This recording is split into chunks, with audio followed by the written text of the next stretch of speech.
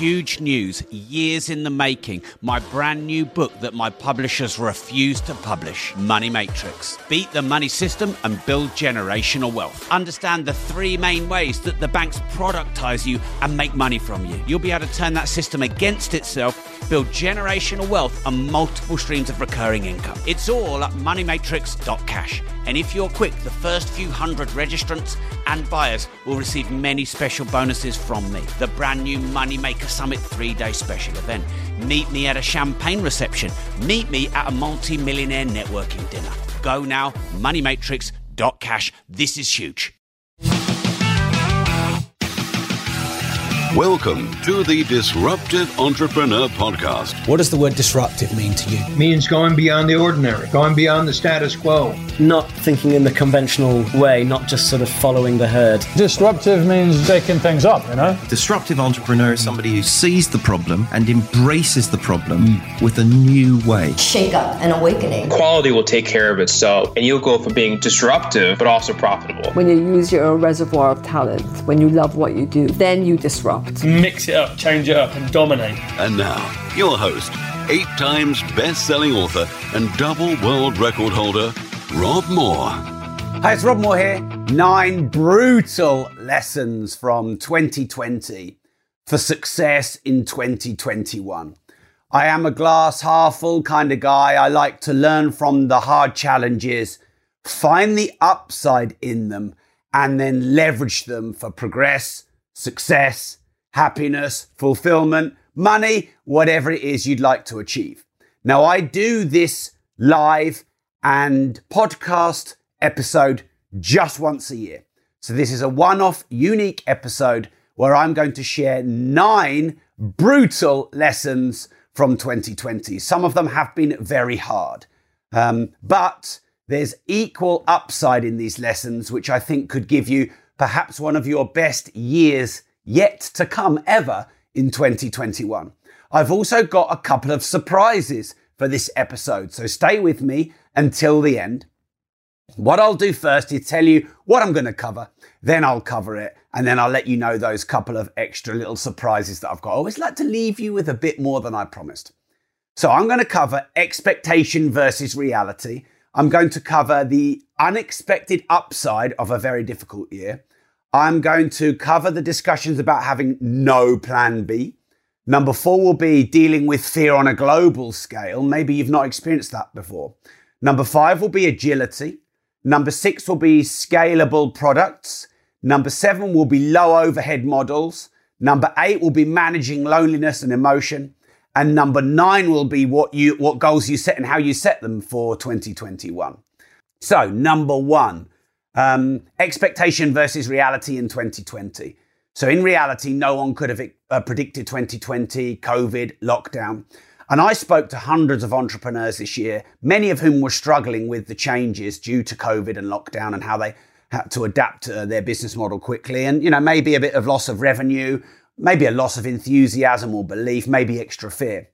But what they didn't do is adjust their expectations. So they still said, 2020 should have been, I should have made, I should have done. I'm way behind where I should be. And there was all this should language.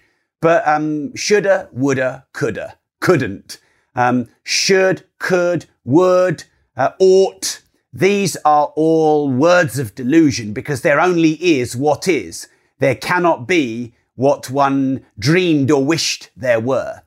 So to deal with 2020 well, emotionally, mentally, and of course commercially, you needed to quickly adjust your expectations in your mind. All right, scrap my old 2020 plans, make a plan B, make a plan C, make a plan D, pivot the business model. All right, I'm going to lose revenue there, but can I gain revenue there? And the quicker you do that, the quicker you let go of an old fantasy and expectation and embrace the new reality, the quicker you pivot, the more agile you are and the more successful your business becomes more quickly. But too many people were living in shoulda, woulda. Oh, I had all these plans for 2020. I was going to do X revenue.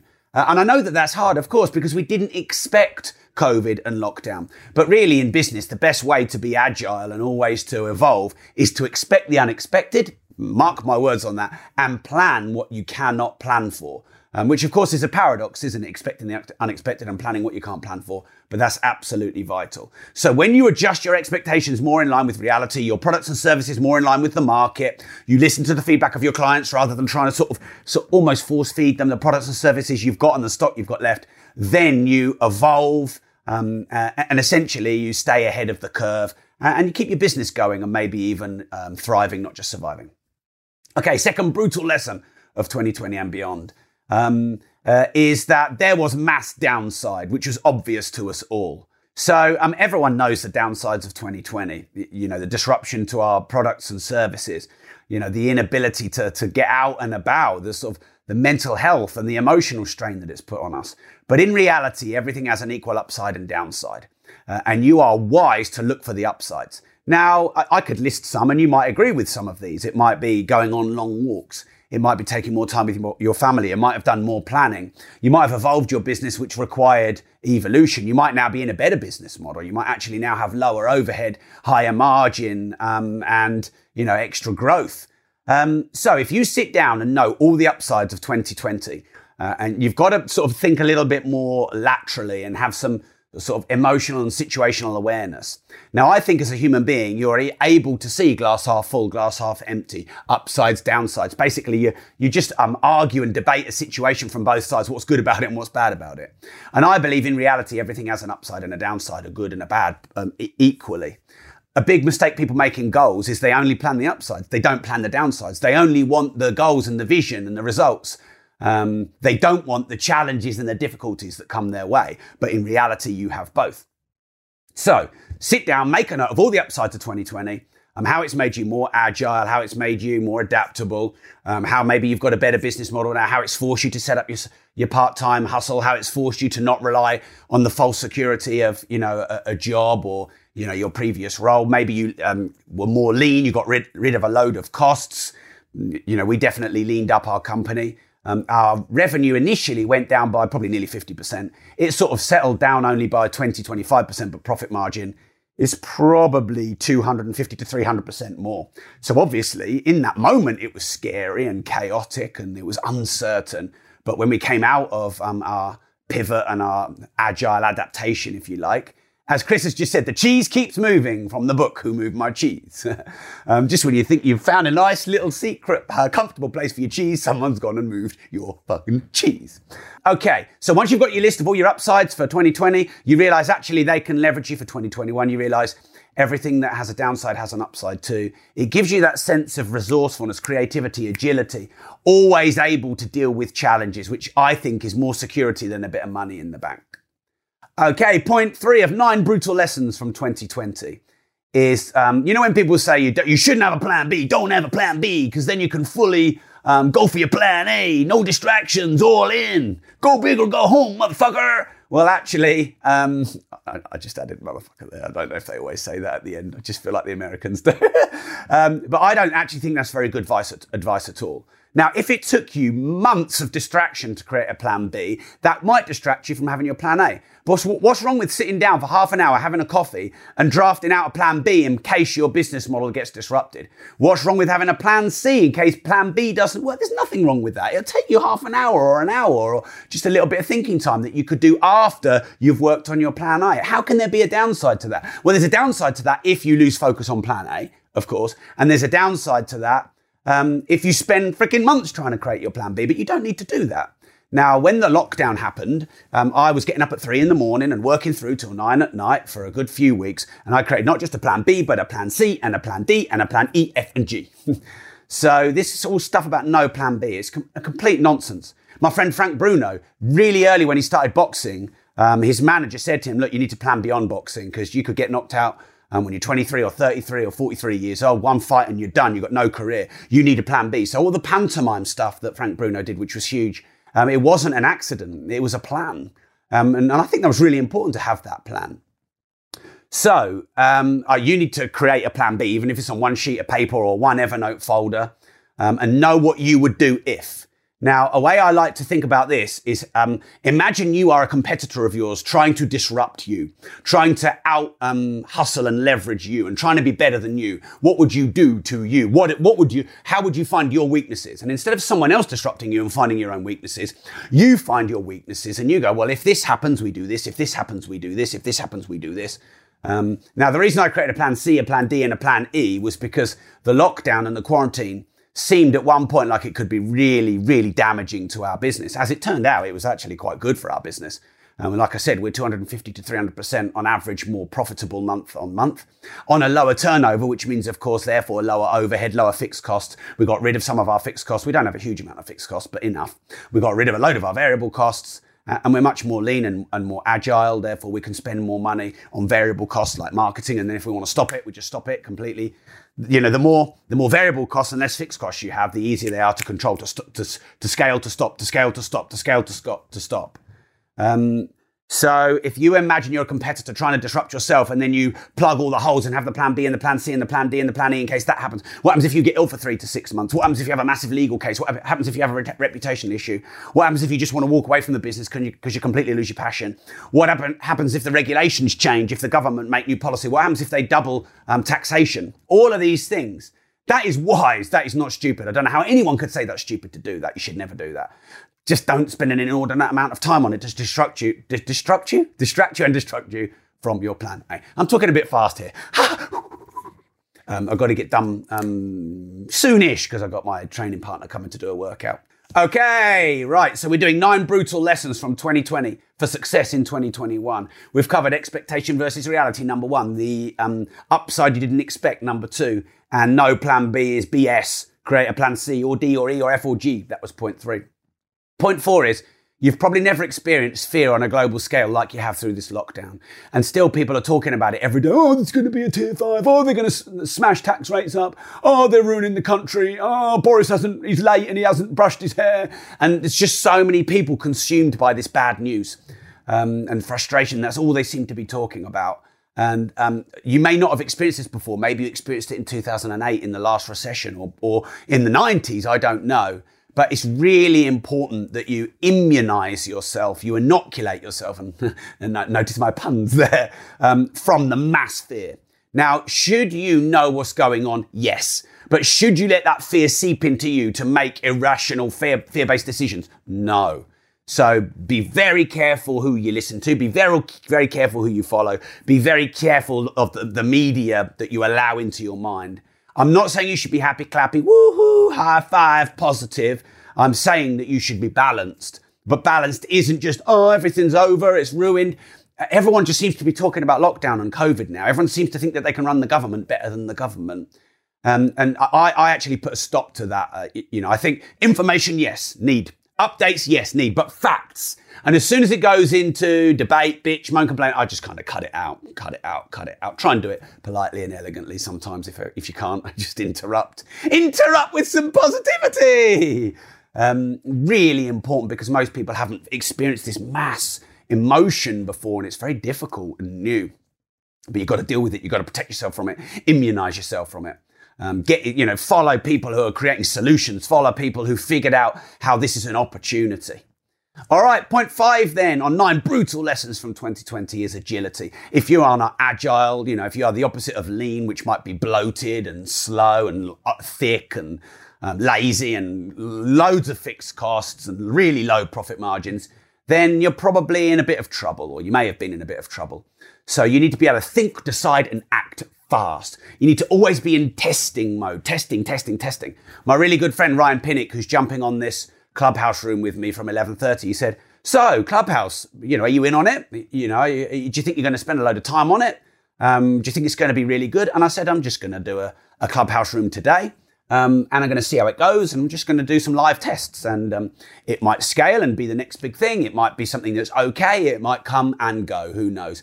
But for me, I'm always in testing mode because then you can change really quickly if you need to. You scale what works. You scale back what doesn't. You don't need to spend months planning and, getting all your ducks in a row. Too many entrepreneurs are trying to be perfect now rather than start now, get perfect later. You might see my book there. Start now, get perfect later. So this is agility. Agility is To be able to pivot fast, of course. To be lean. But it's also about thinking and deciding and acting quickly, but not so quick you make massive mistakes. Always being in testing mode, always looking for the next iteration and improvement, always seeking feedback. Version 1, 1.1, 1.2, 2, 2.1, 2.2. Because, you learn on the go more than you learn before you go. Always be ready to move. All right, point 6 then on 9 brutal lessons from 2020 for success in 2021 is having a scalable product is essential. Now, I think clearly the most scalable product is something that can leverage online on the internet because it can go from local to national to intercontinental to global very, very quickly. So is your product scalable or is it too regional? And if it is retail and it's regional and based on a high street and people walking past that high street, then of course that business model has been really disrupted. But if you're on Shopify, if you have information, if you're on e-commerce, if your product leverages the internet, if it connects human beings, if it's online social, it is immediately globally scalable. And I think, beyond 2020, if there's been a great lesson from 2020, make sure that your product is scalable. You might not want to be a global business. You might not want to be a 50, 100 million pound company. That's fine. You don't have to be. But it needs to be scalable so that it's sustainable, survivable, thrivable. All right, point 7 then is linked, I guess, to point 5 and 6, agility and scalable product. And that is low overhead. The higher the overhead, the lower the margin, usually, not always. And of course, therefore, the more bloated and less lean and pivotable and dynamic your company is. So if you can keep your fixed costs to an absolute minimum. When Mark and I started Progressive Property, we didn't go and get a load of computers on a lease. We didn't go and raise a load of cash to grow the business. We didn't get a load of loans. We just funded it through cash flow. We put a few £100 in the bank each, 300 quid each, I think. I even put it on a credit card because I was skint back then. And then we went and bought some IKEA furniture and a couple of really cheap second-hand Dell computers, and we had an office. And then we went and sold a couple of properties, and then we had a bit of cash. And then we could invest that into Google AdWords to generate more leads. And we were growing our business through cash flow. We weren't putting a load of stress on the overhead. So keep the overhead low and keep the long-term fixed costs low. And then that helps with scalable product, agility, links to the other lessons I've given you. Hi, it's Rob here, interrupting you with something you may not know about me. I was one of the few people on the planet hand-selected by Facebook to pilot their new supporter program. It's a very small premium model where you can get exclusive content and advance notice or discount of new products and services. So this is what I've done for you. Not only can you get best discounts for any training that we might run, not only do you get notified first of any launches we do, we also do supporter meetups, supporter dinners, supporter WhatsApp groups where you have a deeper community. I do supporter only Ask Me Anythings. I do supporter only content and podcasts. We have a community of 2,500 supporters, and I'd love to give you the chance to be one of those. I believe this is the best supporter program in the whole world. Find me a better one, but I don't think you will. So the link is bit.ly/Rob Supporter with a capital R. That's bit.ly/Rob Supporter with a capital R. I believe the gap between free content and paid content is getting bigger and bigger and bigger. There's a lot of free content out there that's maybe not that good. And for just a few dollars a month, you can get the best content on business, on entrepreneurship, on starting up, on scaling up, on sales, on marketing, on the mindset of being an entrepreneur. So go to bit.ly/Rob Supporter with a capital R right now. Let me just give you a quick sort of lowdown of where we're at. I'm covering 9 brutal lessons from 2020 for success in 2021. Number 1 was setting realistic and new expectations based on 2020. Number 2 is finding all the upside situations from the downside of 2020. Point 3 is it's BS to not have a plan B. You need a plan C, a plan D, a plan E. How is that going to hurt as long as you don't obsess over it and distract yourself from plan A? You need to be ready. You need to disrupt yourself. Point 4 was fear on a global scale. We've probably not experienced that for 12 years plus. Maybe that's new and maybe that's wobbling you and affecting your emotions and making you more volatile and high and low. And, maybe it's affecting your mental health and you've got to protect yourself from that. Point 5 was agility. Point 6 was scalability. Point 7 was low overhead. So point 8 is managing loneliness. So I've seen this so much, and 2019 was probably one of my most lonely years. Yet I was surrounded by my best network. Yet I probably had my second, maybe third most successful year ever in terms of revenue and profit. Yet I felt the most alone. I felt responsible for everything. I felt quite a lot of pressure. At times, maybe I'm not a victim person at all. I'm always looking for solutions. But at times I thought, why aren't more people helping me? Why aren't more people noticing and respecting me? Why aren't more people valuing what I do? And it's really common, actually. I don't feel weak for saying this. It's really common, and people who are billionaires can feel it because there's a lot of pressure on you. You know, at that point, I had 95 staff. You know, many of my family rely on me financially. Many people rely on me, and I start to take that pressure, you know, quite personally. And I felt very alone. And you can, by the way, being lonely has nothing to do with how many people are in the room. It's all to do with how you feel. And there could be loads of people around you, and you can still feel misunderstood and crazy and not valued. And I am kind of, in a way, a bit that person as well. I need that respect, to be noticed, to be liked, loved. And I've just had to balance that with actually feeling that for myself. And I've spoken to hundreds of entrepreneurs since lockdown, and that's not an exaggeration. I've been on the phone to so many people helping them, either for stars or even for free if people are struggling. And it's really common, and so many people felt alone. There are single mums. There are people who, their parents had died through COVID. Malcolm, a great fellow who follows me on social media, his dad and his son died through lockdown. And I mean, imagine how lonely that would make you feel. And it's very important to put things into context that there's always someone that's got it worse than you. And this is going to sound a little bit blunt, but it's really important. And, I only changed my situation when I did this myself. You must stop expecting people to come and help you. And you mustn't go into that, you're unlucky, it's hard for you, it's not fair, it's difficult. You mustn't go into that place of being a victim. You must take full and final and personal responsibility. Which is, a lot of the times I'm like, why won't more people, value me? I've got to go and find those people who value me. Why aren't there more people who support me? I'm supporting so many people. I've got to go and find those people who support me. I've got to go and find those mentors, those peers. And by the way, we've all got a load of those people in our network, but maybe we're too proud to reach out. And I definitely got myself in that space about 18 months ago, and it caused a lot of damage. And, on the outside, everything can look great. And I shared a lot of that. I shared most of it, in fact. Through my therapy sessions and my WhatsApp supporter groups. And I think that really helped people. And I pulled myself out the other side. And it's been the best 6 months of my life, probably, give or take, in the last 6 months. So that's obviously great. But, loneliness can catch you at any point. It can catch you completely unawares. And often the lonely people are the comedians or the people that look like they've got a load of people around them, aren't there?